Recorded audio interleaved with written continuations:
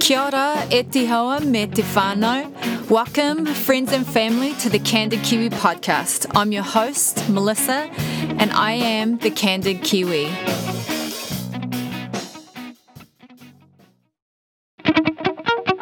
Kia ora and welcome to my 16th episode. In this episode, you get to meet my really good friend, Carly. And Carly talks to us about her story.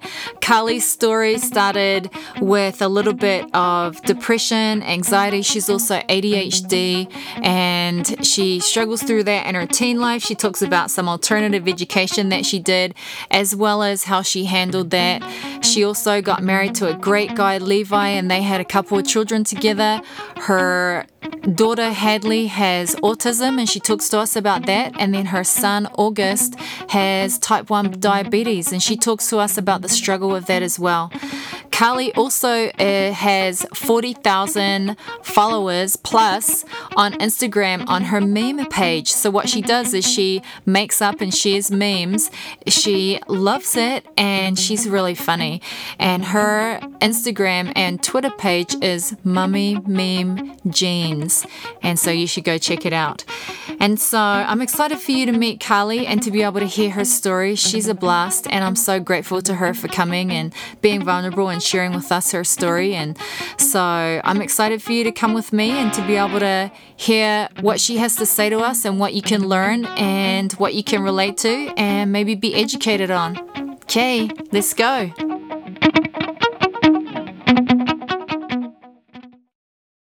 Hey, so I'm here with Carly and welcome to the Candid Kiwi. I appreciate you being here with me. Thanks so much. Thank you. Yeah. So why don't you give us a bit of background as to when you first noticed depression and anxiety in your life as a teen? That's a good question. So my family has always been kind of predisposed to it. So most of the women in my family and extended family have some form of depression or anxiety. And also a lot of us have ADHD, diagnosed or undiagnosed. So that's a whole different thing. Do you have ADHD? I do, yeah. Untreated right now. I've treated it before. I don't notice a whole lot of difference when I do it. So I think I just haven't found the right mix. I don't know. But yeah, so it's already something that I was kind of aware of in other family members, but I didn't think that it would necessarily affect me until I was a teenager. And mine, I've always kind of had the anxiety part of it where, like, social situations, I always felt a little uncomfortable or felt like, I was kind of always hoping people would cancel plans. Like, if I could just stay home, it would be a lot. I'm naturally a homebody, but I really would get anxious. And when people would cancel, I was like, sweet, But I'd go to all the school dances. I did all the things I was supposed to do, just filled with so much anxiety. And then my senior year, I had a bad breakup. I was young because I have a summer birthday. And so I had just turned 17. I was 16 when I was dating a guy that was he was 22 at the time. Met him through my job that I had. And we ended up breaking up. He dumped me right at the beginning of my senior year. And I went into my senior year with like a 3.9 GPA. Nice. And I had submitted like all my scholarship stuff, and pretty much from October on, I barely graduated high school. Like I did not show up for classes. I didn't show up. I was paralyzed. Like it was the most crushing depression. And so, not saying that the breakup caused the depression. I think that was just the kicker.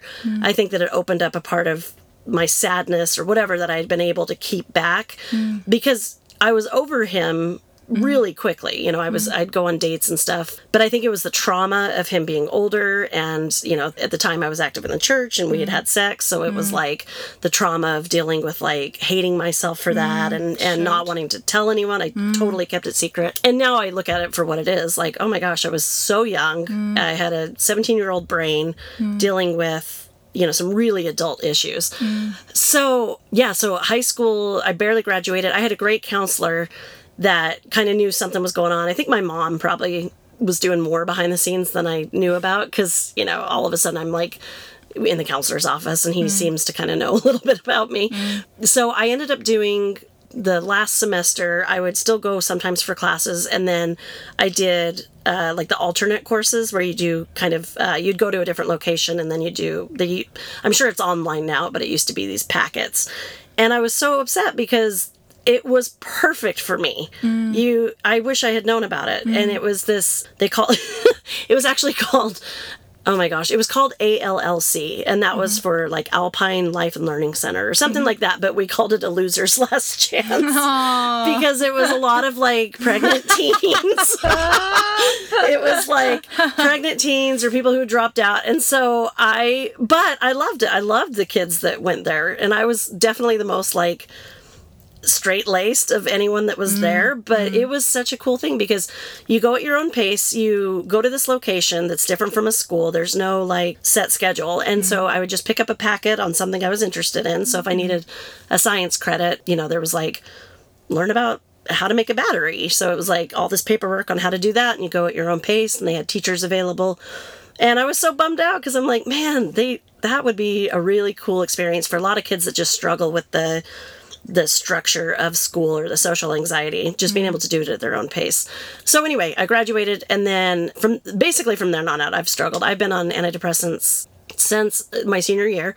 So I started on Prozac, and that was in 1999 and 2000. So that was when not a lot of people talked about it. I mean, it was definitely, people knew about Prozac, people knew about depression, but it wasn't something that was talked about a lot, and it just was an awkward conversation to have. Like, I don't think any teenager knows how to fully express the things that they're feeling, because you're kind of doubting if you're saying the right thing or, if it's all in your head. And now, of course, now I know, like, I'll talk about it with literally anybody.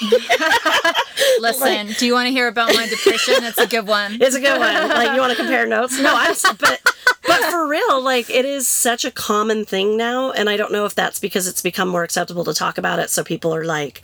I think so. Yeah, don't you think? Yeah. I think so. I think it's a fabulous change. Yeah.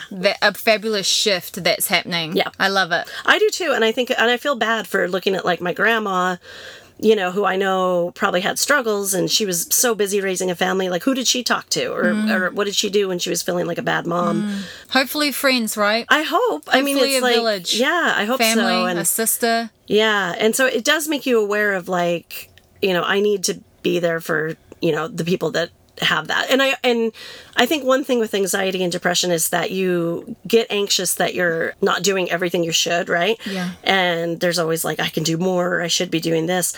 And so the one thing that I've been gentle with myself about is when I can do something, I will. So like if I meet someone who needs, someone to listen to them, and I'm in a good mental place, then I do. But there's times when, someone will say like, hey, can I vent to you? And I kind of have to put up the boundaries, like, sure, but, here's where I'm at. So, and I appreciate when I do that to my friends. I'll say, hey, can I complain? And they're like, actually, it's been kind of a crazy day. Like, let's talk about it tomorrow. I'm like, cool. But again, I just try to like capitalize on the times that I'm feeling good. And that goes for everything like housework or, doing crafts with the kids. Like if I'm feeling okay, I really do try to, the problem with it though is that especially with ADHD, is that I can get excited about things and make plans and start projects, and then it just dies. It is. Do you have that? Like where you're super motivated at the beginning of something? Yeah. I'm not motivated much to even start stuff like ever. like I don't know. Like when I'm making cakes for my kids, I'll like bake and Drew will finish it. You know what I mean? Yeah. And so maybe a little bit, but maybe you're gentle with yourself, though. I'm just not a go-getter. I've never been a go-getter. Like people are putting up all of these big decorations. Their house is like immaculate there. I've just never even started with that. Right. Like I've just like, I don't really don't want to do stressful. that. You know what I mean? Yeah. That seems like a lot of hard work. Yeah. I'm not into hard work. Yeah, I don't want to do that. Like totally with the decorations. Like when I see a super like done up house at Christmas, I start stressing for them. I'm like, where do they keep those? How much money did they spend on them? And who helps them put them up? So, but they love it. I've got do. a girlfriend and she changes her whole decor of her Christmas tree every few years. And it's seriously like she needs to be she needs a magazine. Like, it's amazing. Yeah. And I think about that too. I'm like, ugh. Yeah. But then I listen to her talk about it and I see her face and I'm like, I guess she just loves it. The world needs it. Martha Stewarts. Yeah, like, they do, and she's one. Yeah, my sister is very, like, she's creative, she's hardworking, she's all the things that like I want to be. But I see her and I recognize that I don't have those things, and that's okay. You know, like we all have, you know, different traits, and so I think it's like with your friend, it's nice to be able to say like, I'm happy you have that. I want nothing to do with it, but yeah, and I think that you've got like a perfect storm. You've got this anxiety, depression, and you've got ADD, ADHD. And so you've got this perfect little storm that's going on with you. And so do you think age has helped you to be able to be kinder to yourself with that storm? Oh yeah. In fact, sometimes I feel like I'm very forgiving of myself. And sometimes I wonder if I do that. I'm like too forgiving, because I'll let the house go to pot. You know, I'll just let things slip, and I'm just like, hey, I'm just not in the mental space for it now. I don't think you can be too forgiving. I think that's a good thing. So I'm with age and with a partner, with my husband, who's very like supportive. He's never had depression. He doesn't really know anyone with depression. His family's like one of those families that's just happy naturally. Wow. It's very bizarre. And I need to have them on the podcast. I've never heard of a happy family before. Oh my gosh. I'm just kidding. Like none of them are medicated. It's crazy. So that's awesome. But yeah, so he, knowing that he's not going to be tapping his foot, you know, at like, why didn't you make dinner? He would never do that. And so I think that's how I've been able to become more gentle. But great. Yeah, it's awesome. Yeah, age. I love getting older. Like it's for the most part, every year has brought on like new joys. Only in this last few years of being like in the late 30s have I been like, okay, like I'd like to put on the brakes. I would love to stay this age. Yeah. Late 30s is pretty good. It's so good. Like you have the mental development, you know, the life experience. Like you can have more fun with your older, you know, the kids are getting older. So. You're not having any more. Oh, that's a nice thing. No. Yeah, oh my gosh. At your late 30s, it's like, I'm done with kids. Yeah. So that's nice. And it's almost like when you know you're done, I feel like you can kind of just appreciate everything a little bit more. There's no question of if you're going to have to do it again or want to do it again. We always knew, like when I found out I was pregnant with August, we knew that was it. That was it. Yeah. And so it was nice because I enjoyed everything about the pregnancy, and he was a really rough newborn, but I still was like, I know this is temporary, and I also know I'm never doing it again. So it was a way to get through it. So that helps. Yeah. Did you ever go to any therapy through all of this? In high school, so when I was in that senior year, to get the medication, my mom set up an appointment. I guess it was a psychiatrist. It was at BYU. And so I don't know if he was like a psych student, but it was a combination of like therapy and medication. So I did that for a little bit. I had a really hard time articulating what it was that I was sad about. I kept thinking that I had to have a reason that I was feeling sad. And, you know, from all appearances, everything looked fine. Like, you know, I had a supportive family and I was smart and, you know, I had friends. So I think I struggled with therapy because I kept wanting to explain why I was sad. And I just didn't have the language to do that. So I did that. I've gone to therapy a couple times off and on through 20s and 30s. And then last year, no, not 2020, 2019, I went pretty consistently. So my husband's insurance offered something where you could get a certain amount of therapy sessions for free. So I was like, heck yeah. So just not having that financial worry made it it was fun to go. Good. So we did marriage counseling for a little bit, which was, I ended up realizing that I needed my own counseling, you know, it felt like the marriage counseling was more, we were okay, you know, it was more that I needed to work on myself. So I haven't had counseling since then. I probably should. I just haven't gotten around to it. Yeah. And 2020 kind of threw a wrench and everything. I didn't want to do like computer session therapy. Yeah. My kids would be banging on the door. But you liked it enough? I did. I think therapy it's like a magic science. You know, it's like, they'll help you realize things that you didn't even know about. And then I remember once I was saying, oh, I'm so mad about this thing, and I know I shouldn't be. And my therapist said, like, why wouldn't you be? Like, of course you're going to be mad about this thing. And I remember just like, it's like having a little angel on your shoulder being like, your thoughts are valid. You're not crazy, you know? So I think therapy's amazing. I just need to get back into it. So how are you doing today with everything? Like, you sound like you're pretty forgiving. And do you think you have, with this storm of things that you have, do you think you have it kind of, I don't want to say in control because that's bullcrap. Yeah. But are you in a safe space with it, I guess, right now in your late 30s? Yeah, I think it's a difference because it'll never be gone. I think it's a difference of recognizing what's going on. So I will say I'm having a bad day, like I'm having an off day. I'll call my husband and say that, and he's like, okay, what's going on? I'm like, I don't know. Like, and he just knows. Like, I don't have to explain it. Great. I'm off today. I'm sad for no reason. Great. Sometimes it's triggered by like, stress. Like if something very stressful happens, like a, for sure. car accident, or like, you have you're not prepared for some bills that arrive in the mail. Right. Things like that can contribute, but there are days where it's genuinely like, I don't know why. I'm so sad today. I want to curl up. I want to be in a dark room. So do you? Do you do that? I do. Okay. I like with and that helps. Yeah. Right? I have to get that. I mean, I think that there's a certain amount of fake it till you make it that is healthy. So I think letting yourself kind of fall into the feelings can be dangerous. So I do try to see, like, maybe if I just had, went to the grocery store, like if I made myself busy, would I feel better? If I genuinely don't feel better, like if it's causing me more stress or more sadness, I'll let myself just shut down. Like I need to be in a room and turn off the lights and just kind of sit with this for a little bit. I will almost always feel better after a couple hours. I'm also on medication, so I do believe in treating it. I have yet to find the magic combination of medications that make me feel quote unquote normal.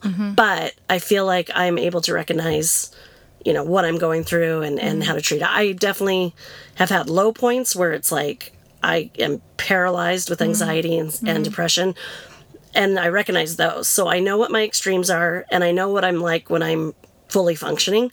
And so I kind of have that spectrum to gauge, like, how am I today? Great. Yeah. Great. So I heard, like, my son, they've got a great health teacher, and they sent them these TED Talks. And in this TED Talk, he talked about what we're talking about right now. And he said, and from other people, I've also heard that your feelings, you can if you sit in them for like 90 seconds and just feel that. And then, because as women, I'm reading this other book too, and as women, we like to ruminate on stuff. Yeah. And so we let that run through our head. Right. And so they say, and so he was talking about a combination of feeling your feelings, like you were saying. Yeah, let yourself feel it. But then also, like you were saying, figure out a way to move forward. And so he's like, just think about an hour. Like, what can you do in this hour? Right. And sometimes you choose to be in a dark room, but sometimes you choose to go do the groceries. Right. And so it's the matter of like being true to your feelings, but then also figuring out, okay, what now? Right. Like, do I go and do the groceries, or do I go to a dark room? What am I feeling like I can do hour to hour? It's so true. Do you know the actor Bill Hader?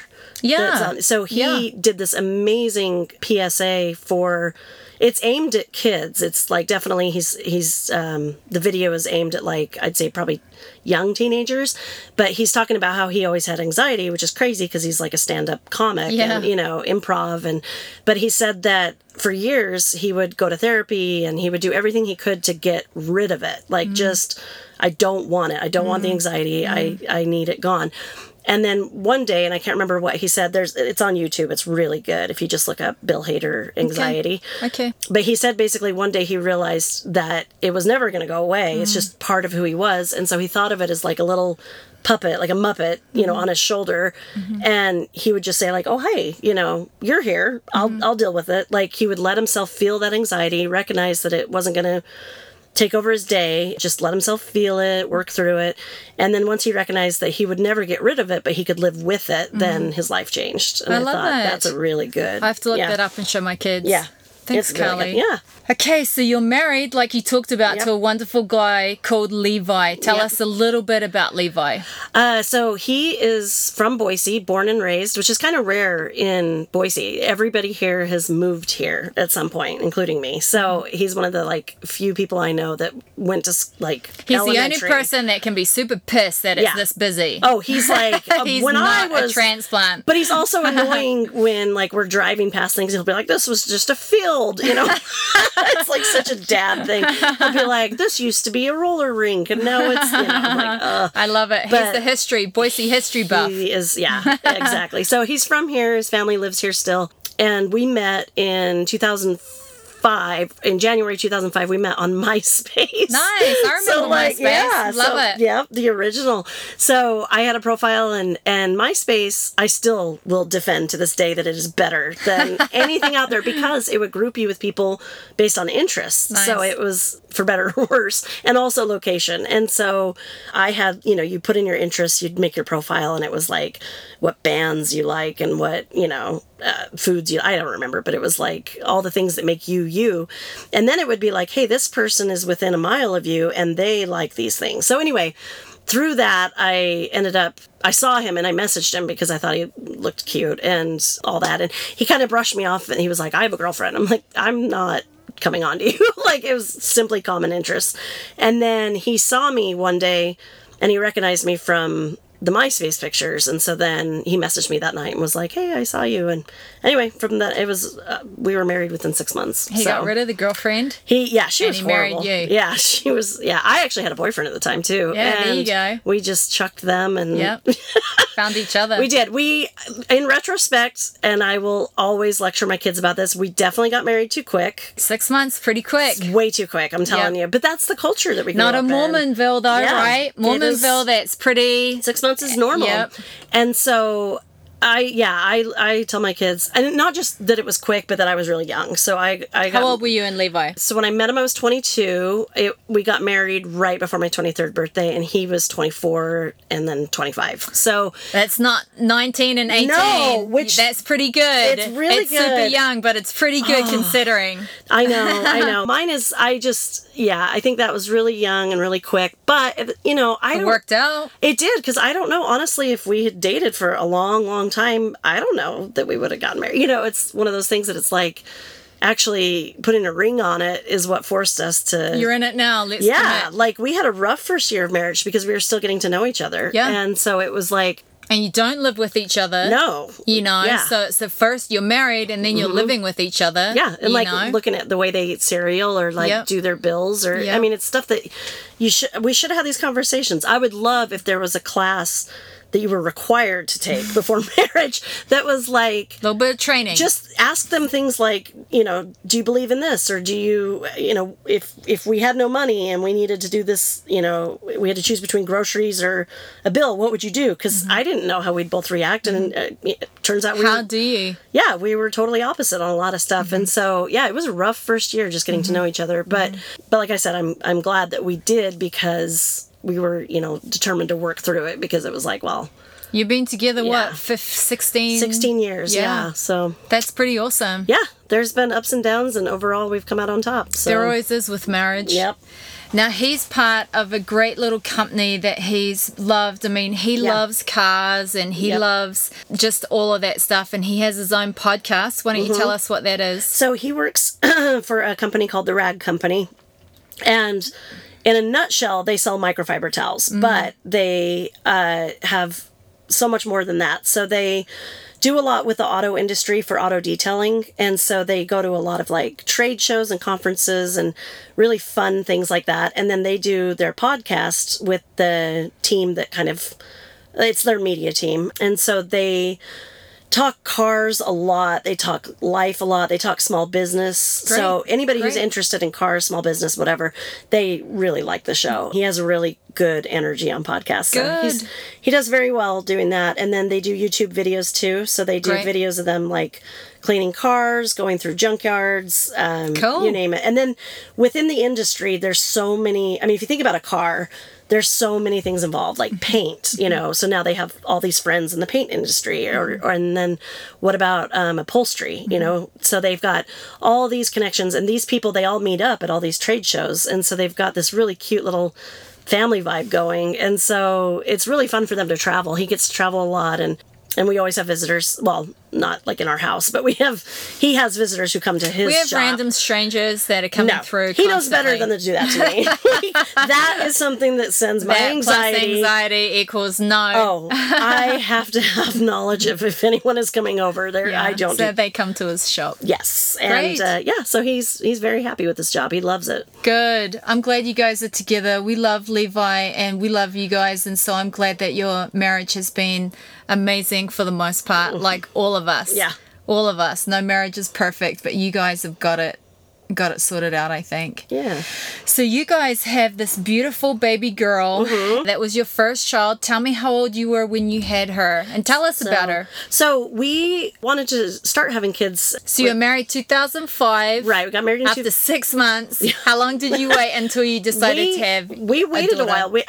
A while in Mormon culture. Yeah. It's a while. We waited 3 years. We wanted to. That is a while. Well, it took long to have her, so we started trying 3 years after we got married. We Okay. didn't have her until we'd been married for 6 years. So we had, about 3 years between the time we started trying to have kids and when she was born. Oh, wow. So we had a couple miscarriages. Sorry, Callie. Oh, it was. I mean, now of course, looking back, I have like, oh, it's okay. Then it made it so much better when she arrived. When you're in it, it's awful. It's horrible. It's the worst feeling. Yeah, but it is. But I miscarried our first one. Oh, I didn't know that. Yeah, it's a pain that isn't that well described in the world, I don't think. It isn't. We don't talk about it too much. I don't think we do, because it's almost like, it's like what I was saying with my therapist, when you don't have an answer. Like with miscarriage, it's like, what can you do? Like, nothing. You can't do anything. And it's just super raw and out there. Yeah. And there's no solution. And I think that's what I hated. I remember when I lost the first one, and it was this feeling of like, well, now I have to start over. Like, it was like, just the pain of like, no, we got the positive test. We had their first appointment. Like, I don't want to go back to not being pregnant. Like, it was, that. And then the second one, I was a little bit further along. And so, not super far, but, enough that I was getting excited. And so, and that one, that was a big blow. I remember that one was like, it took me a while to recover. But it was funny. When I got pregnant with Hadley, it was 2010. And I knew instantly it was going to stick. It was the weirdest thing. It was a feeling I didn't have with the other two pregnancies.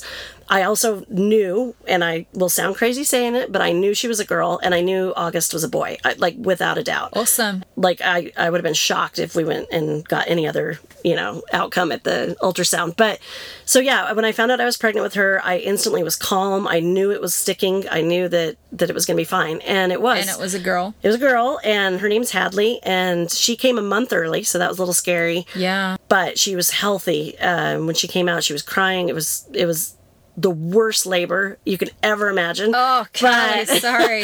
It's okay, because August's labor was amazing. Like, good. So it was. Yeah, one of each. Yeah, I have both stories. I have like crawling up the wall, screaming, the worst experience. And then I have like this beautiful, like the sun was shining in the window. Like, Hadley's was not like that. It was very traumatic. Yeah, so we had her, and then 3 years later we had August. Oh, yeah. So they're 3 years apart. They are. And we didn't think we'd be able to have, because we had so many problems getting her. We'd actually given up when we got pregnant with her. I wasn't even trying, and I got pregnant with her. So that was exciting. But so we kind of thought, okay, we're one and done, and that's fine. And then we tried for a little while. I think about 8 months we tried, and then nothing with August, so we gave up. And then sure enough, like a couple months later, I was pregnant with him. And awesome. Same thing. I knew right away that it was healthy, and I knew it was a boy. Great. And so yeah. Did you ever try in vitro or anything, or did you just keep trying? We did. It's the artificial insemination. Yes, IUI, and then we did fertility medication. Okay. So we did months and months of that, and it makes you crazy and hormonal. And we did the injections, and we did all that. We didn't do IVF. It was way too expensive, and we just felt like if we were going to do that, and at that point we didn't know if like I could carry a kid. We didn't know if the problem was with the womb, and so it was like, are we going to do $15,000 on this thing, or do we invest that into adoption? So we did like an adoption seminar. We did a little bit of everything, and then we just decided, like, let's just be the cool aunt and uncle. Because I have tons of nieces and nephews, and he loves being an uncle. So we were like, let's just not even worry about it. And and then of course that's when I got pregnant. So now tell us about your journey with Hadley, because tell us, she has autism. Right. So tell us when you found that out. Tell us a little bit about that. So I knew as a mom in my gut pretty early on that something was a little bit off. How early? Tell me how early. 6 months, 7 months. Really? It was what was it? It was things like she, it wasn't that I thought, oh, she's autistic. It was not that. It was just like, oh, this is a little different than most babies. Eye contact was was almost non-existent. She just seemed really busy. Like, we joked a lot about, like, she just always wanted to get down from somewhere and go play. But then when she would play, she played so well on her own. It was not like any baby that was kind of needy or like trying to get you to interact. When they're about a year old is when they would, maybe try to pull you over to what they're doing, or they'd like hand you toys and expect you to interact. And we didn't have any of that with her. So at 1 year, I was kind of like, okay. And she didn't have any developing speech. She just had noises. She didn't like being held. Like, she could sit on my lap, but if I tried to like cuddle her, she kind of would stiffen up. And we just thought, again, like, she's super busy, doesn't have time to be cuddled. And then when she started eating solids, after her first birthday, like really pushing regular foods, she was really, it wasn't that she was picky, it's that some textures seemed like she would gag on like, mashed potatoes, pastas. She would just absolutely, she hated them. So it was kind of like, okay, she's a picky eater, not a lot of eye contact, her speech isn't developing. I mean, it's a checklist of like, autism things, but again, not on your radar when they're that young. So we took her to her regular pediatrician, who was awesome and who also had a son almost the exact same age that was having developmental issues as well. So he was like, oh yeah, I recognize this and this and this. It was a miracle we had that pediatrician, because he was so aware of this. Because I felt crazy. Most people, when I would tell them at 14 months that she was not talking, they're like, well, yeah, like, she's a late talker. I'm like, no, like, I get it. You don't understand. Yeah, like this is different. Like, it's totally different. It's not registering. And so I felt like I was crazy saying these things. And I had plenty of people always saying like, it'll come, just relax. And I'm like, no. So I always pat myself on the back about that I fought hard from the beginning for her. Good. And so her pediatrician said, yes, I'm seeing some things. Let's get her into Idaho, and most states have an early intervention program where the state will send in, occupational therapists or... Great. What a wonderful support system. It was the best. So she got in-home occupational therapy, which was to help with her fine motor, eating, just knowing her world. She kind of seemed to not be aware of her surroundings as much as other babies. She was... A lot of autistic kids, they might fall or run into things because they're just not, it's like their mind is concentrating on something else. Could be a sound or a smell that they're concentrating on, and they might not notice what's around them. She didn't have much of that, but she did seem to kind of live in her own world. Like, that's the best way I could say it. And she was Did this help? Yeah. So she was the happiest baby to begin with.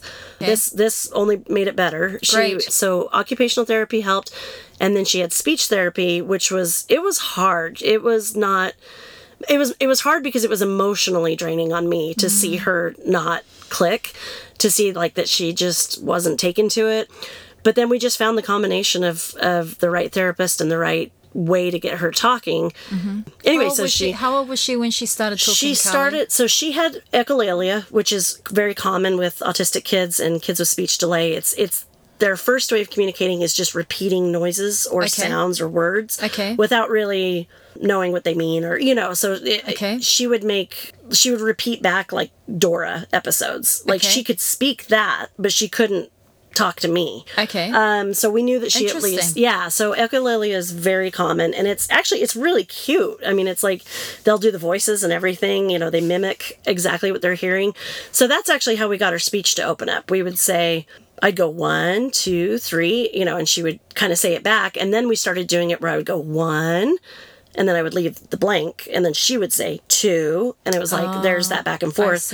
Or like I would pull a car back, and I'd say, ready, set, and then she would say, go. And it's like, that is huge. And you don't realize that with a kid that's developing normally, that back and forth just comes natural. But for her and other kids like her, it isn't natural. So she was 2.5, 3 when she started doing a tiny bit of back and forth.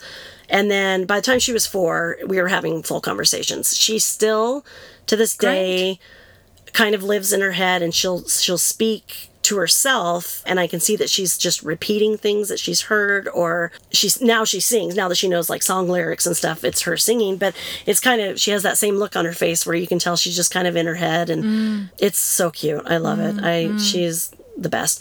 So speech therapy, we actually kept her in that well after she could speak, because she had to learn frame of reference. She had to learn, like, in this scenario, you would say this or you would say that. And it was just little things that, again, we take for granted that come naturally to other kids.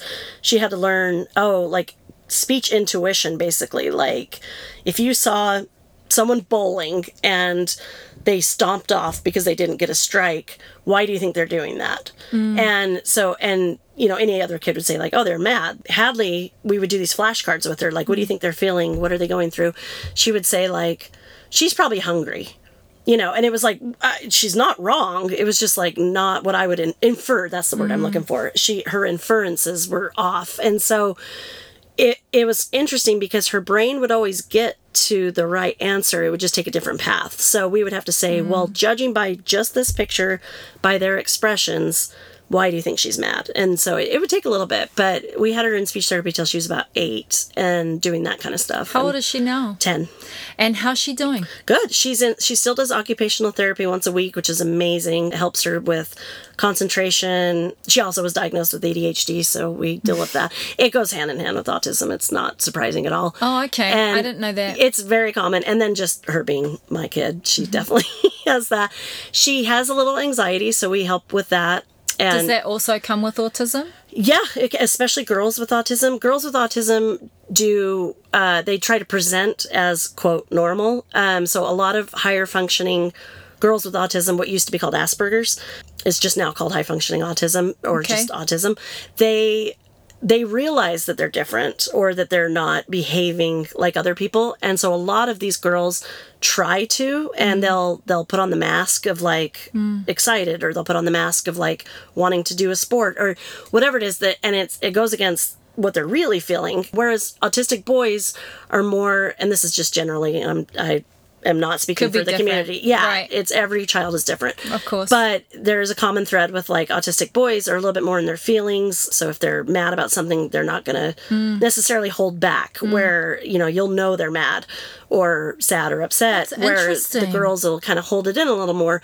So there's just a high percentage of adult women with autism that have high anxiety. It just goes with it. So I'm glad I learned about that and have learned like how girls with autism tend to be different than boys with autism and what I can do. And so, yeah, we just work through it. She doesn't naturally volunteer info. Like when she has a rough day at school, I won't know. She comes out smiling. She just internalizes it. And then it might come out because she's being really moody about something. And I'm like, where is this coming? Like, what's going on? And then, I'll say, is there something, like, are you feeling something? Like, was there something that made you sad at school?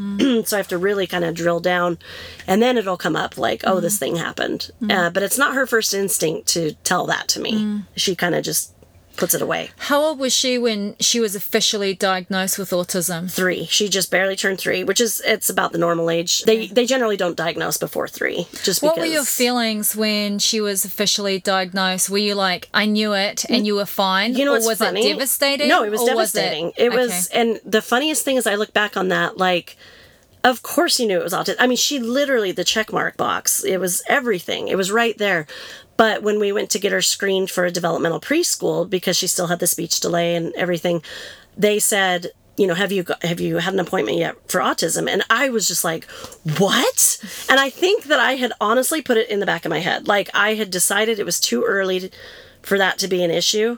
Even though I knew all the things that she was presenting were autistic traits, and so I was like, are you serious? Really? I mean, I wasn't mad at them. I was just like, I mean, I guess I could get her screened. And so it's funny because I was devastated. And it's like, I look back now and I'm like, you knew the whole time. And I could have taken that as such a beautiful opportunity to go, oh, great, there's a name. Like, I have this thing that I now know and I can go and study on it and do all this. But I definitely wallowed for like, I don't know. It wasn't long. I mean, probably a week or so where I was just like, man, like I have an autistic child. I am now part of this group that I didn't plan on. And what does that mean for her future? I mean, at that point, she wasn't talking much. So it was like, I was so scared, not knowing if she would even have like a normal experience in life. And of course. So that was crippling, like just thinking like, how am I going to do this? And of course, money is a different, that comes into it because you want to get her the best therapies. And of course. Is the state still helping with that? When they turn 3, no. But Idaho has this amazing program called the Katie Beckett waiver, which is children with disabilities that qualify as having a disability get free insurance through the state. So it's a Medicare or Medicaid. So Hadley has her own insurance through Medicaid. And that which helps your family. Oh, you have no idea. 100%. We couldn't pay for her therapies. Like we literally got to the point where we had to stop several until she got approved for that. And then that's what we do. So from when she turned 3, she started her developmental preschool, and that was amazing. It's done at an elementary school in a separate part, and so it's with other kids that maybe on the spectrum, maybe I think she had a child with Down syndrome in her class. Some of the kids have physical disabilities, so it's just more of an inclusive place, and it's much less rigorous on the kids. It's much more. They go at a different pace. It was beautiful. So she did that, and then at the same time, we got approved on that Katie Beckett waiver, where we could spend some of the money that would come with that on her. It's called HI here, habilitative intervention, and it's something similar in other states called ABA, applied behavioral analysis. I'm not sure. I probably have that wrong, and everybody's going to scream. But ABA therapy and HI therapy are a little bit similar. It's basically a social therapy to get them to learn how to deal with the world, because unfortunately the world isn't going to cater to the autistic child, which is too bad, because if we all lived in a world where we did things that way, it would be a better world. It's honestly like they're the best kids. Unfortunately it's not. So that therapy was with this woman named Janine, and she was an angel on earth. So she started with Hadley right after Hadley's 3rd birthday. She started to go with Janine up to 4 hours a day. So she was with Janine, I think it was about 18 to 20 hours a week for the first 2 years. And we just had her with Janine almost as much as she was with us during the day. And it was amazing. It gave me it sounds awful, but it gave me that break from her. It doesn't sound awful. It sounds great. It was amazing. Because honestly, she's a professional. She was. And so while your daughter is with her, she's being helped in a way that, you can help Hadley in your ways. And this is an opportunity for her to get help this way. Right. And an opportunity for you to, not be with her. Exactly. Well, and I was working at the time too. So it was, it was one less thing that I had to worry about. But she... Yeah. Oh, no, at that point I had stopped working. She was still doing therapies when I was working. But anyway, so Janine, the therapist, I can't even put like a value on what she did for Hadley. Everything from helping potty training, which we didn't know if that would, we were like, will she ever be potty trained? We don't know. She had her potty trained by 4, had her tying her shoes on normal time, I had her making friends. There were little things like how Hadley couldn't go to the grocery store with us because it was so loud and overwhelming to her senses that she would just wander off. Like, she'd get distracted by something and just, I looked down and she was gone. And so and then she didn't like to be confined in a cart. So it was always a really anxious thing to take her to a grocery store. So I told Janine, do you think you could help with that? And I, didn't know what she would do. It was a miracle. So she took Hadley to Trader Joe's, which is smaller and, less chaotic. And she would have her practice holding onto the cart with her hand. She'd say, lock on. And Hadley would lock her hand onto the shopping cart, and they would walk around and pretend grocery shop. And it was incredible because all of a sudden my child comes back to me with these life skills that I didn't have to do. I know it sounds bad again, but no, it doesn't. But to have someone else do them for you. You're not a child psychologist. No. None of us are. And you're not an autistic trained person. There's no reason. I think with age, we realize, we're not qualified to be the perfect leader for our children. It takes a village, right? It does. It does. And Janine was a great part of your village. It was so funny when we went to go get her set up for the therapy. The lady said, oh my gosh, I have an opening and your time slot works with Janine. And everyone in the room was like, oh, Janine. Like, they knew that my daughter was about to get the best experience. And so we hung on to her. Hadley was with her until just about before she went into 2nd grade. She would see her less and less just because she was at school and, there were less hours that she would have with her. But so she would still see her for a few hours a week up until 2nd grade. And then we had to sever ties. It was awful, but it was time. She was doing so great that Good. it was time. And I wanted Janine to be able to help, someone else. Yeah. So we sent, we said goodbye to her, and it was, I cried. And I still, we talk about her all the time. I always say, Hadley, do you remember when you did this with Janine? And Good. yeah, so that was a miracle. And then the preschool helped. And then we were able to send her to regular kindergarten with a... Wow. Yeah, which I, again, when she was like 3 and 4, I was like, I don't know what this life is going to be. Are we going to be on a different path? But she went to regular kindergarten. We had her with an IEP, which is now a 504. So basically a specialized plan to help her succeed in school. And it turned out school was the right place for her. She just took it to it like a duck to water. And Good. She's fantastic at Now school. she's going into fifth grade. Yeah. Yep. That's so crazy. I don't like it. She's so old. I know, I don't like it. And she's doing so great. She's doing amazing.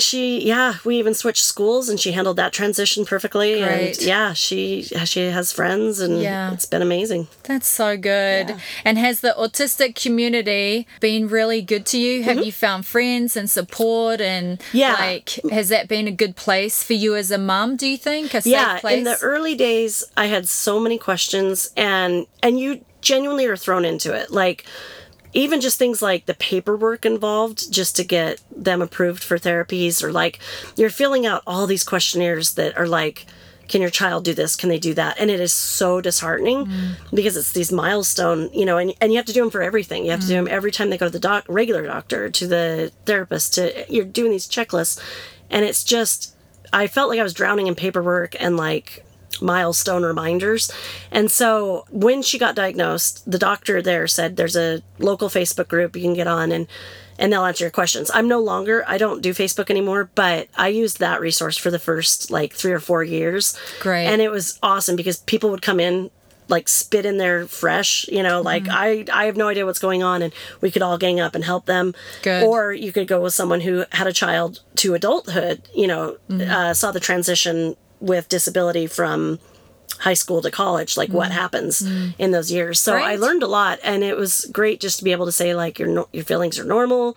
There were tears, there was joy, but overall I had to keep saying our experience is not bad. Like there are people who have to deal with disabilities and just things that we never had to deal with. Maybe in a state that's not as supportive. Yeah, well, that or a partner that's not supportive. Right. I mean, I can't imagine doing it as a single mom. So I just think we had the best set of circumstances that we could possibly have. Sounds pretty amazing. It does. And now I love autism. Her autistic brain is the most beautiful thing in the world. And of course.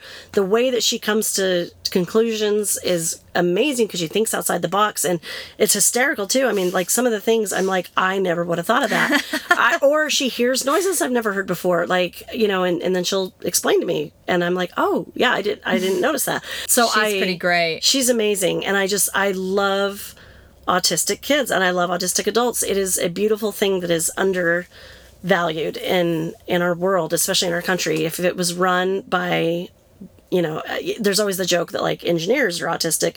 There's a reason for that. Their brain works different. But if you could apply that and let them be all these other things, it would be a better world. Just beautiful. But, yeah. And then you had a wonderful baby boy, August. Augie, we call him, right?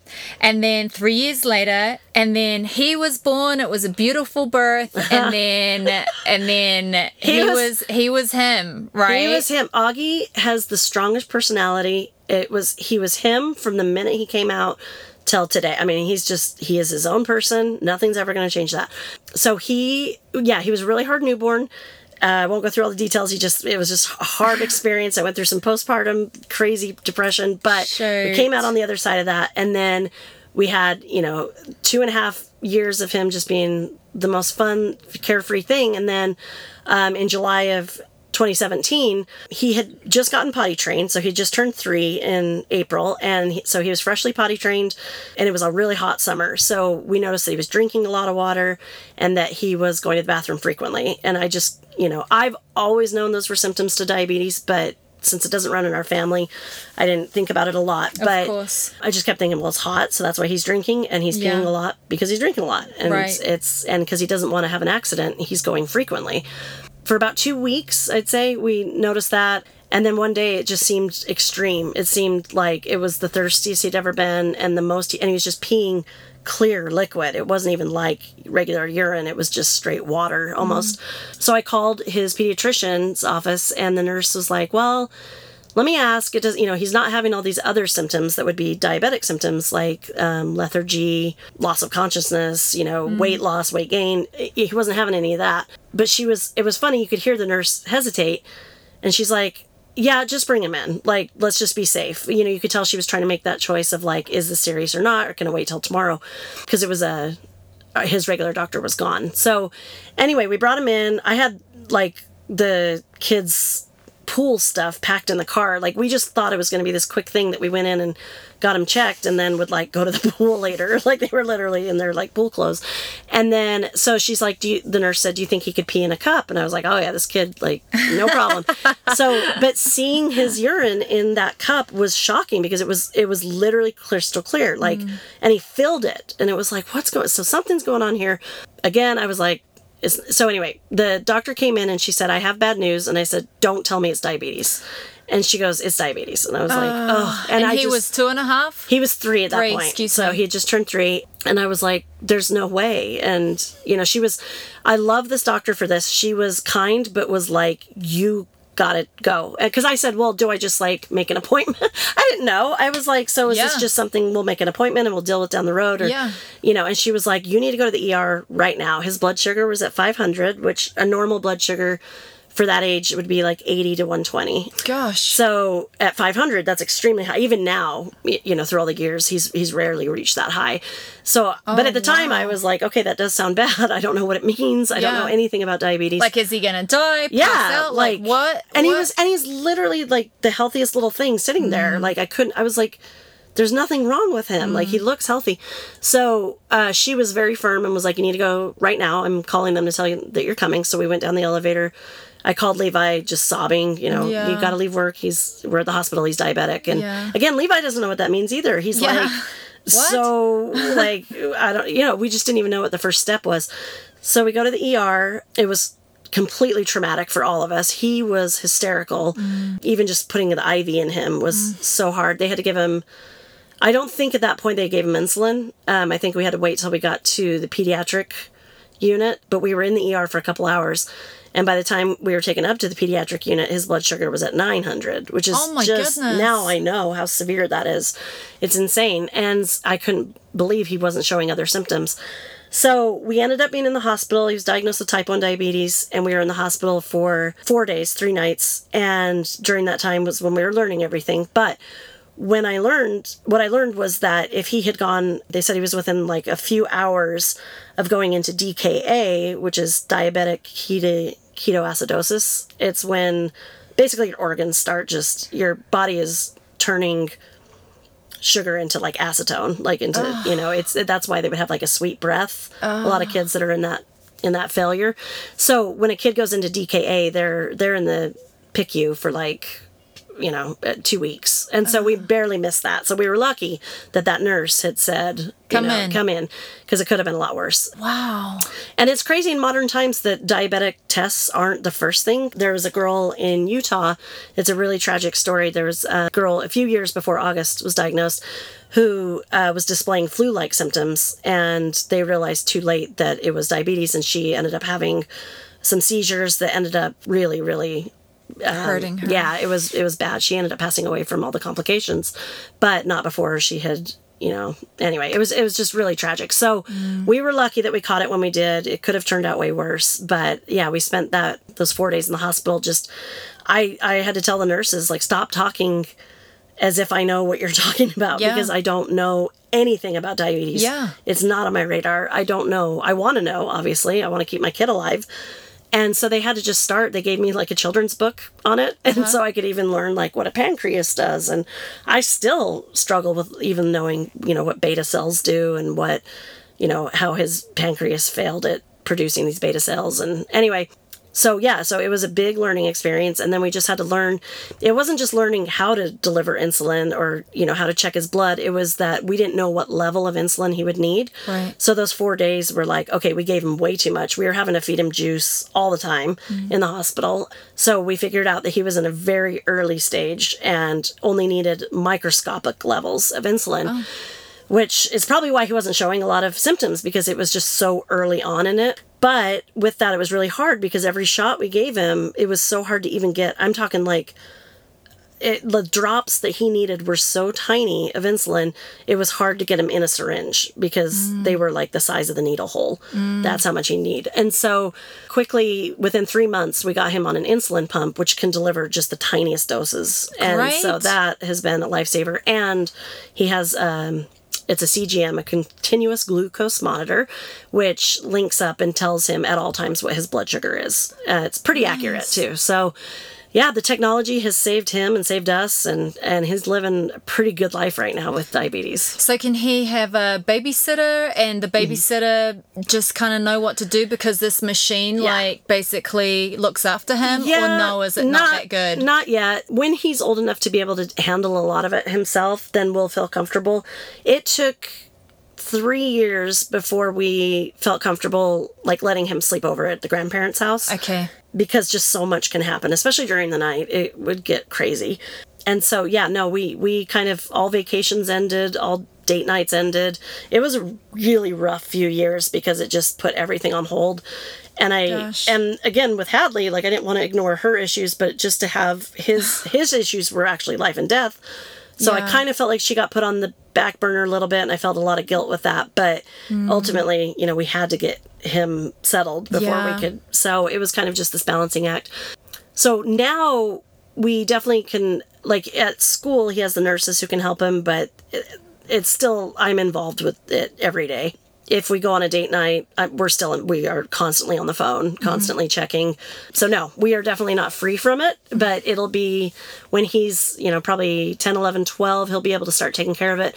The issue with that, though, is that that's the age when they don't want to take care of it. That's when they get stubborn. Right. So it'll be interesting to be like, you have to do it, when they don't want to. So I don't see it not being a big part of our life. Right. It'll be there forever. But but the technology is getting better every year, and he's living as good a life as he can. So this little machine just pumps him with the insulin that he needs at all times. At all times. And so you checking it is you just making sure that his numbers are legit. Yeah. Right? So so the monitor tells what his number is. The pump is connected in a closed loop system to the monitor, so it will go, oh, your blood sugars looks like it's going up, we're going to give you a little extra, or it looks like you're going down, so this dose that you would have got at this time we're going to hold off on.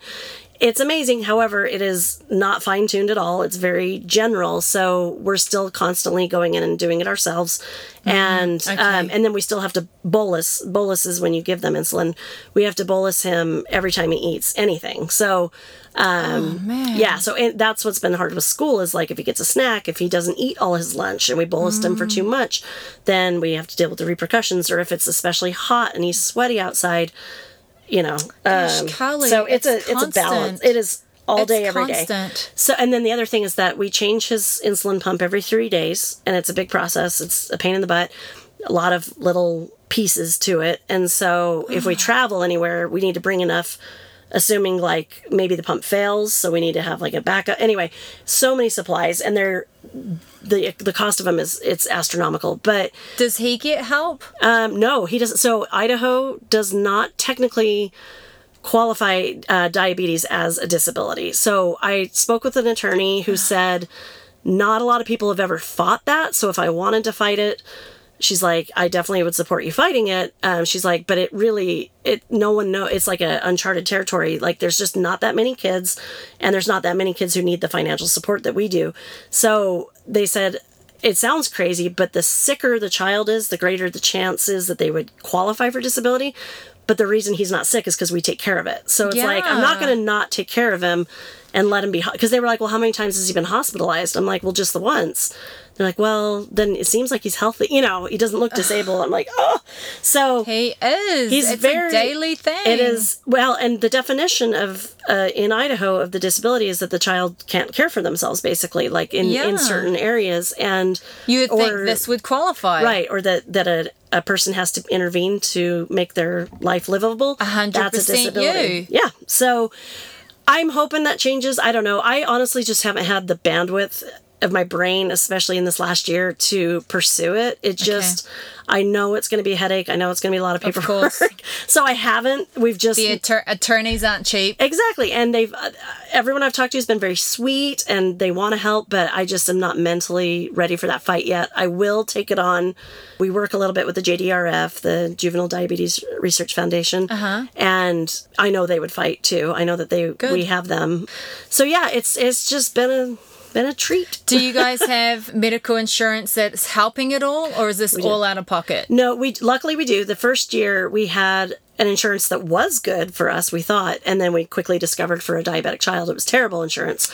So it was crazy cost. Like just to get out of the hospital with enough insulin to keep him alive for the end of the month, it was just to leave the hospital, like to go home, it was like $1,500 right there, just on insulin, just on insulin and glucagon, which is like an emergency thing. And so we switched insurances when we could, and we got it slightly better, but the insulin is a better price for us with the insurance that we're on, which we're grateful for. A lot of people out there have to pay full price for insulin, and it is crazy expensive in the United States. It's a tragedy.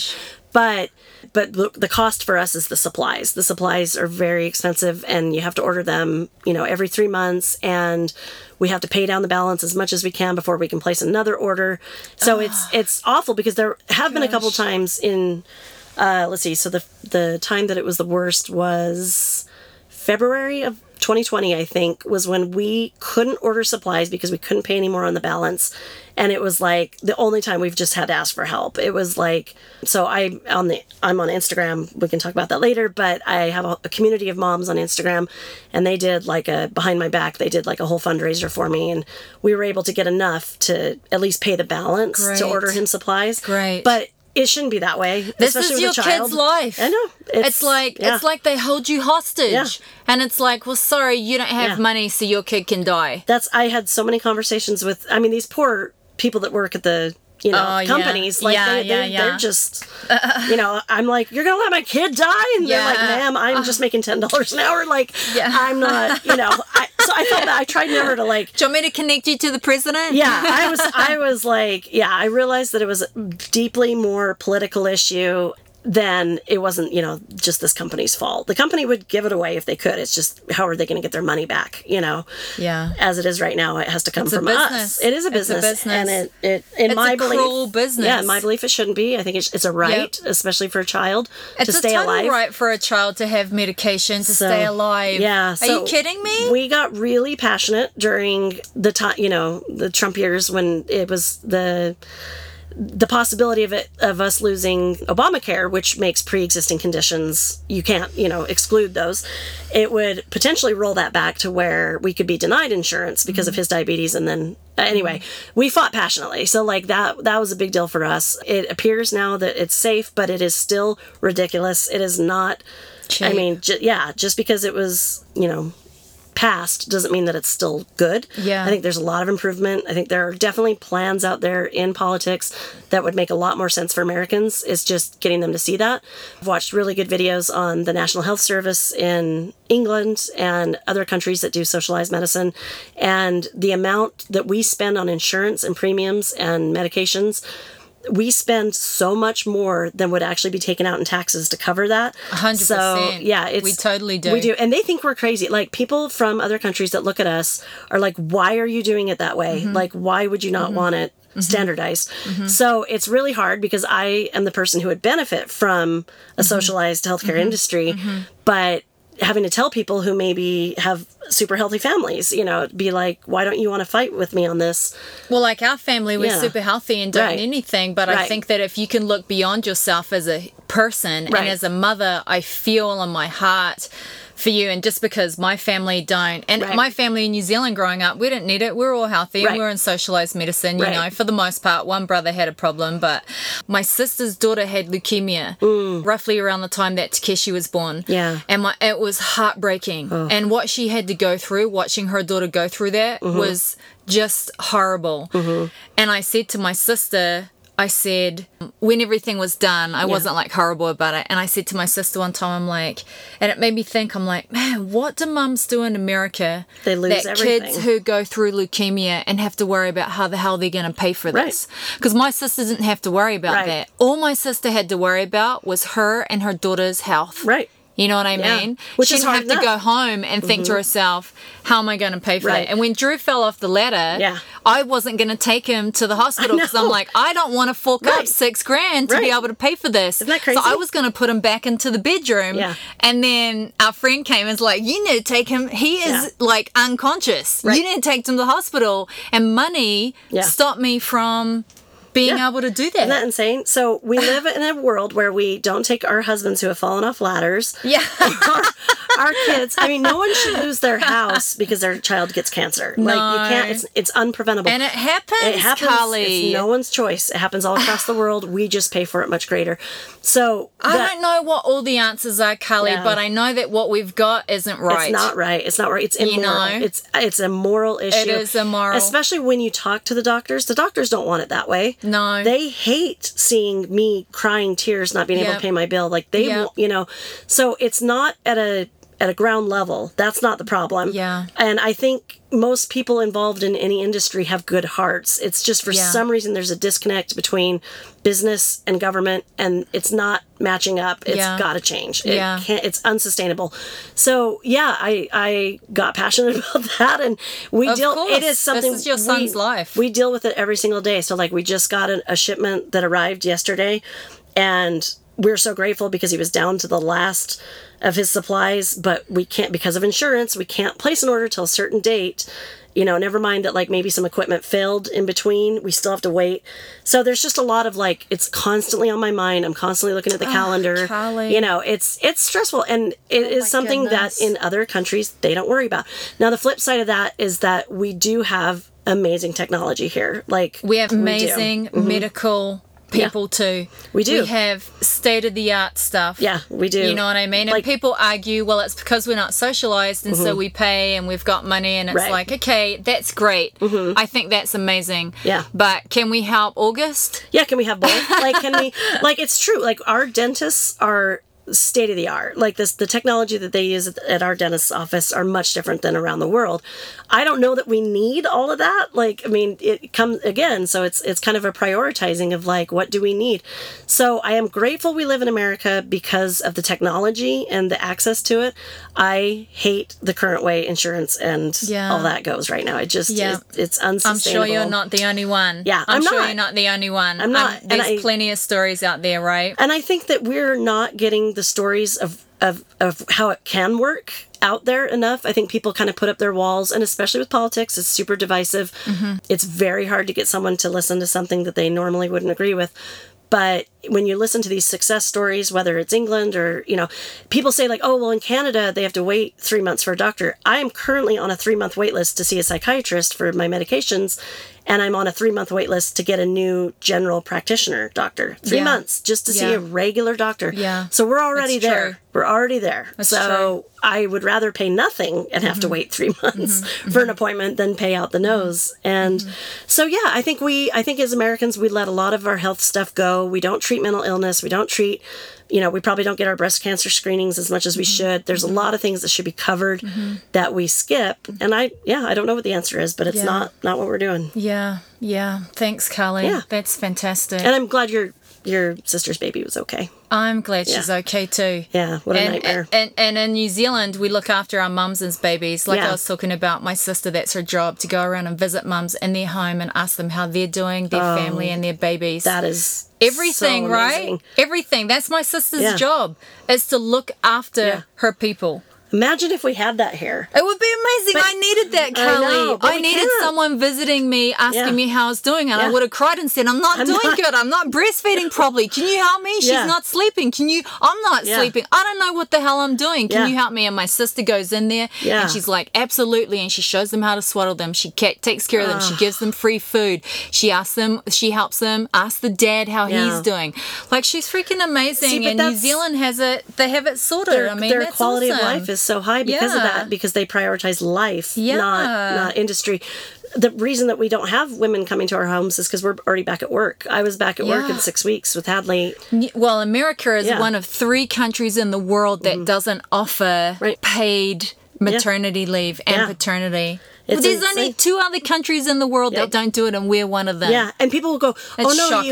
you have FMLA if you work for a corporation, but FMLA is unpaid. You have to Yeah. save up your paid time Yeah, off." yeah. So you do, depending on your company, you get a little bit of time covered, not much. I mean, but you are like, I literally was like, I felt like I was still limping. Yeah. When I went back to work. Yeah. So that's amazing what they do in Yeah. New Zealand with that Yeah. that career of being That's able to pretty go awesome. take care of those. I would Come have on, cried America. Let's Yeah. let's make some changes. too. Yep, I know. We'll get there. So at some stage through all of this, you found memes. Yes. And became an Instagram memer and Uh-huh. a star. You've got like over 40,000 followers at the moment just I on do. memes. So tell me about how you found that.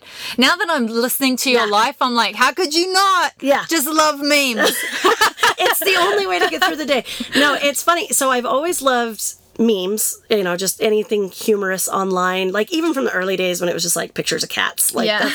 we'd always be sending them to each other, like my sisters and I, and then we started saying like, man, memes work. Like they actually they cheer you up. They also educate you. Like if Yep. you don't know about an issue, you can learn about it through humor. It's true. You can take a really big idea and shrink it down to just a caption. Yeah. And that's kind of, we like bite-sized things now. We like tweets, they're Yep. very short and you can get a lot of information out. So I don't know why, but I just was like, I'm going to start a page. Like I probably was super stressed with like a million things going on and I just needed like an escape. And so I started it as an escape, but also because I did believe I was funny. I thought I could pull it off. And I luckily hooked up pretty instantly with some other mom or parenting meme pages, and they kind of took me under their wing. And there's a little bit of finessing that you have to do with algorithms with Instagram, so you kind of have to get in with a group, and then they share you and you share them, and it creates kind of a false bump. And so okay. like hardly anyone nowadays can just start a social media page and have pure success that is organic. Not shared. Yeah, it Yeah. has to be shared. It has to beat an algorithm. It has to be promoted. So I didn't know that. yeah, That's good. it's crappy. I mean, it should just be algorithms. In my personal opinion, destroy the world. Like algorithms are, AI that are telling you what you want to see and what you should think instead of just showing you in chronological order, Right. Or showing you what you search for. Yeah. So anyway, so I got in with a good group and they showed me the ropes of like how to share them, and they share me, and then just how to kind of like when to post, like when are good times, how to read the analytics of it. So like, for me, early morning posts are good. Late night do really well. Weekends are terrible, so I rarely post on the weekends. But Okay. it's all just for fun. None of it is for anything other than I get to make funny things. I share funny things. Do you get paid? I do not. I do. I can get sponsorship deals where, like, if I promote a product, like I promoted a tanning mousse recently, where I got. I saw that. It looked awesome. It's amazing. It's really good. It sounds dumb, but I really wouldn't promote it if I hated it. I think you're absolutely right. And I tell people that, like, okay, Yeah. I'll try your product, but if I hate it, like, I'll just send it back to you Yeah. because I can't lie. But no, so I'll do things like that, or I'll do like a 24-hour ad for somebody for a little bit of money. It's not much, and it's more of a pain than anything.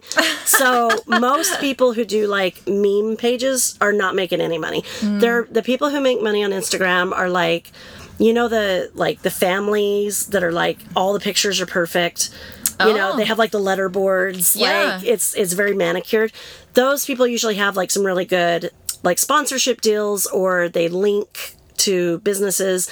So they're making a little bit of money doing that. It's not a ton of money. Like anyone who's very successful on Instagram still probably isn't making most of their revenue from that. It's probably from YouTube or TikTok. Yeah, so, I didn't know that. Yeah, I didn't know that. But it's just for fun, and it's a blast. It's so fun. Good. I spend too much time doing it for sure. Like I'm on it way too many hours a day, but it's because it's so funny. Like it's not just me trying to make something funny. I'm being sent stuff that people think like, hey, does this work? Is this funny? Should I change the wording?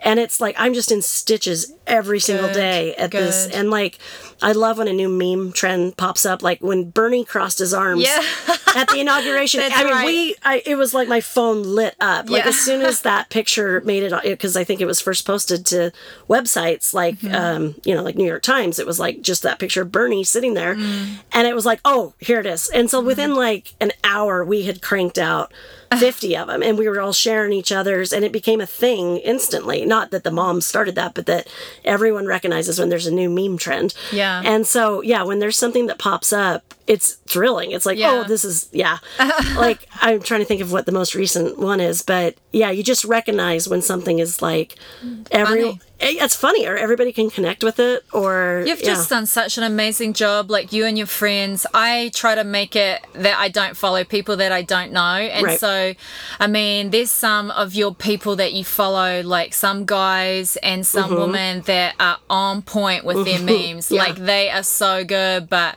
I try to make sure that I don't follow, and that's just me. We've all got rules about social media, right? But I'm glad that you share them, and you're introducing new memers to us. I love that. I love seeing them, and sometimes I look at their memes and I'm like, bro, that is like, I feel that to my soul, like what she just said, or what he just said. I feel that. That is everything. And that's what I love about it. And Twitter too, I really enjoy Twitter because it's the same thing. You can read a 2-sentence tweet that sums up your entire existence, and you're like, that's what I was feeling. I just didn't have the words for it.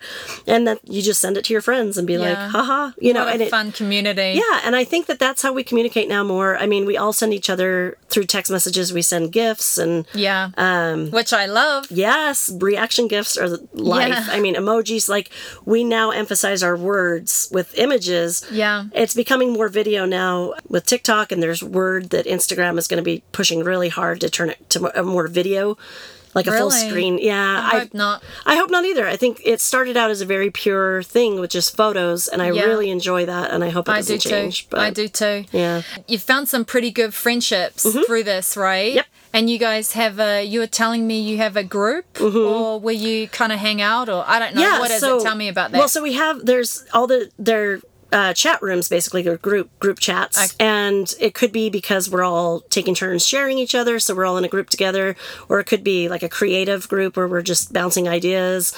But some of them and you can be in multiple ones, and multiple friends are in several. So sometimes we'll be like, did you hear about blah, blah, blah? And we're like, oh no, that was over in that group. So it's fun that way. No, I have probably 5 or 6 that I'm so close with that I would, if they needed anything, I would fly to them, and it's funny because I realized we were joking the other day that none of us even know each other's height, like, because we've never seen each other in person, but I know everything about them. I know what their sex life is like. I know what their, kids are going through. I know everything.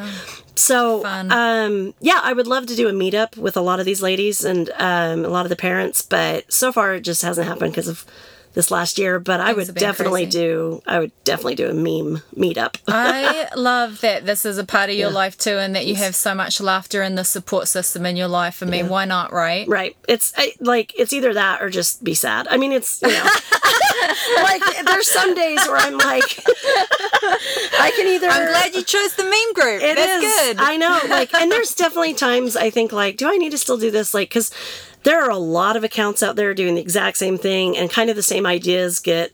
I mean, how many times can you say, like, my husband doesn't listen to me? You know, it's like, you can only make a meme about that so many times before it's just not even funny at all. Yeah. So it is hard to constantly be coming up with stuff, and I keep thinking, like... you do a pretty good job. You just had one today that I read about that kid whispering into his ear. That was a really good state. Yeah. And he's like crying. That was gold, Carly. Well, that's because Leonardo DiCaprio makes a perfect meme. You could just use Leonardo DiCaprio images and you'd be a perfect memer. So his face is so good for memes. But That's so good. so no, it's funny. My favorite ones usually come super quick. With like zero inspiration. Like I'll just be sitting there and be like, this is funny. And tweets, it's more like, funny stuff my kids say, like just funny scenarios. Like I'll just be, like I'll be standing in the grocery line and think of something and I just hurry and, I'll either put it in my draft folder or I'll send it out to the world. And for better or worse, sometimes I'm like, I shouldn't have said that. But what have been the repercussions of this? Like in a negative way? Much? Yeah. Hardly anything? So there's always trolls. I mean, there's always people that take everything very seriously. So like if you're joking about like, oh, my kids are annoying. There's people that be like, you should be grateful you have kids. Yeah. It's like, no, that's not what it is. I went through fertility issues. I have the right to complain. Yeah. So, but I also try not to complain a lot on my page. I don't want it to be a place where people it's fun. Yeah, I don't want it's fun. And I enjoy my kids. Like, I hope it comes across that I love being a mother. Of course. But, of course. But yeah, so there's always people that are like, "Nah," and then there's always the people that, there's a lot of theft. People don't realize that memes and tweets are actually considered like IP, like you own that tweet, you own it, of course. You've written this, you own it. So if it gets pushed, so like let's say I tweet something and then someone else redesigns it, they use the exact wording, but they like put a border around it or they crop my name out or whatever. If they put it up on Instagram, I can fight it. I just have to send Instagram, I email them a copy of my original tweet that's timestamped.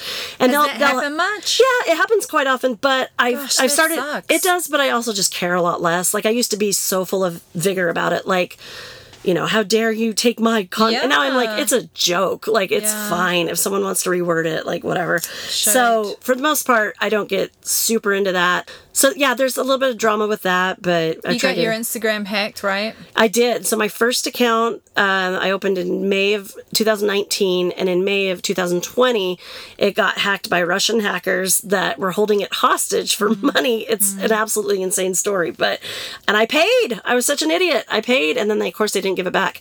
Sorry, Callie. It's all right. It was a life lesson. And honestly, like, I was the first. They had been sending messages to so many people, and it was basically a phishing scam. They would act as if they wanted you to work with them as an advertising opportunity, and they'd send you a link and say, what we're thinking of is if you could make it look like this, and you click on the link and you're phished. Okay. So it was actually good because a lot of people have been getting messages, and I was like, don't click on them. Like, if you get anything that looks like this, anything that has you log in again, don't do it. Good. So it was a learning curve, and I was scared to start again because I had 27,000 followers when I got hacked, and I was like, that took a year. How am I going to do this again? And in no time at all, it was fine. Like, it was as if I never lost them. Tell us your Instagram. It's Mommy Meme Jeans. Yeah. So all one word, Mommy Meme Jeans. And your Twitter is the same? Same. Yep. Okay. Yeah. Great. Not on Facebook anymore. That's a whole different thing. Yeah.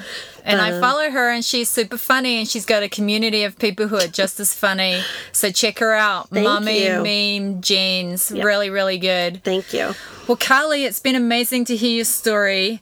What is something you think, last question, what's something you think you'd tell your 13-year-old self, now that you've lived a little while, you're in your late 30s, what's something you would look back as your 13-year-old self and you would say to her? Because 13, you haven't even started all of this stuff you're about to go through. Yeah. You know what I mean? So what would you tell her? I would say, I know your 13-year-old brain cannot comprehend this, but nothing matters. None of this matters. Like, all these things that you're worried about, trying to look cool, not wanting to join a chess club because it might look nerdy, like, none of that matters. Get as much education as you can early on. Don't date that 24-year-old. Don't date. Well, I would probably say something to the effect of, like, all guys are trash. Until you're an adult, nothing good is going to happen. Like, there's just, have guy friends, sure. Yeah. The minute date around. Yeah, the minute you think you're in love. Yeah. Drop it. Yeah. So I'd probably be such a bummer for my 13-year-old self. 13-year-old self, like, you're a dork. None of this is real. Like, you should take chess club, learn more languages. Stay away from boys. I'd be such a buzzkill. She's like, you're a total dork. I don't like my older self. That's what my kids are going to think. I'll be like, duh. That's what what they think of all of us, right? Yeah. They're like, you don't know. It's like, we do know, but they got to go through it themselves, right? Yeah. Do you think you'll be honest with your kids about like, I did this, I didn't do this? 100%, Carly. That's who I am. That's why people like and don't like me, is because I'm very honest. And I have been with my children. Drew and I are very different people. Like his teenage life was very different from my teenage life. Right. And then, and we're just such different people. Like Drew, like I almost got suspended at high school. Drew would never. Right. I'm super confrontational, got into fights. Right. Drew's like a hard worker. I'm lazy. Right. You know what I mean? And so I don't think you're lazy, but I know what you mean. It was tough for me. I talked about it on my other podcast. I think 7. I was a horrible worker. Yeah. But children forced me to. Now I'm a great worker. Yeah. But and so I try to be really, really honest to my children and to have them know, if you choose this is what's going to happen. And it's really hard. It's hard to watch them fall, right? Especially when you've I saw this one meme and it said, if you did it wrong the first time, do it the way your mum first originally told you. Exactly. And I sent that meme to my teenagers and they started laughing. I'm like, I'm telling you, man, I know what I'm talking about. And we sound crazy, and we thought our moms were crazy. We did. We did. We totally were like, you don't know. And now my mom, I realize she's everything. Yeah, you know everything. What I mean? She knows. Yep. So. Yep. Well, Carly, I love you. Thank you. So I love much. you too, and I appreciate have it. Done such a great job, and you have been through so much. Well, thank you. I just hope that things can. I'm so glad that Hadley is doing great in school, and I hope that technology can get better for August, and that we can fight those fights so that he can be free. Yeah, he can be free. That would be nice. You That's know the goal. What I mean? Yeah. So thanks so much. Thank you. Appreciate it. Well, I want to tell Carly a big thank you for being able to come and share her story with us. Isn't she amazing?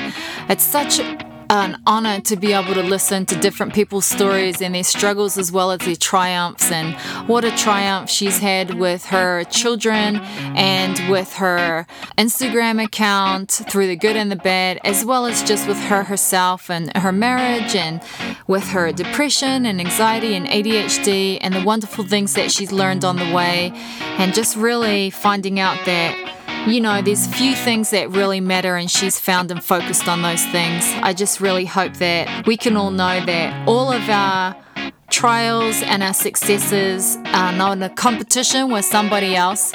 Like Carly felt bad that she didn't want to come across down about her son having type 1 diabetes when other people's children have cancer and other different things. And I told her it's not about that. We all have our own journey. It's not a competition. We all get to feel and we all get to live and love through that journey, whatever it is. And there's so many stories out there that I want to capture. And I'm so grateful that I captured Carly's story and that she was able to share with us some of the things that makes her so great, that's made her sad and happy and made her laugh. So go check her out on Mummy Meme Jeans at Twitter and on Instagram. And she has a pretty awesome group that are pretty funny, and she's made me laugh out loud with her memes multiple times, including today. Her meme today was hilarious. I want to thank you for being here and for your support. I want to thank you for being a part of my journey here on The Candid Kiwi. I love you all, and I hope that it helps make you feel better and it builds you up and educates you a little bit more, and you feel like a little connected with a community. And so until next time, ka kite anō, auia koutou.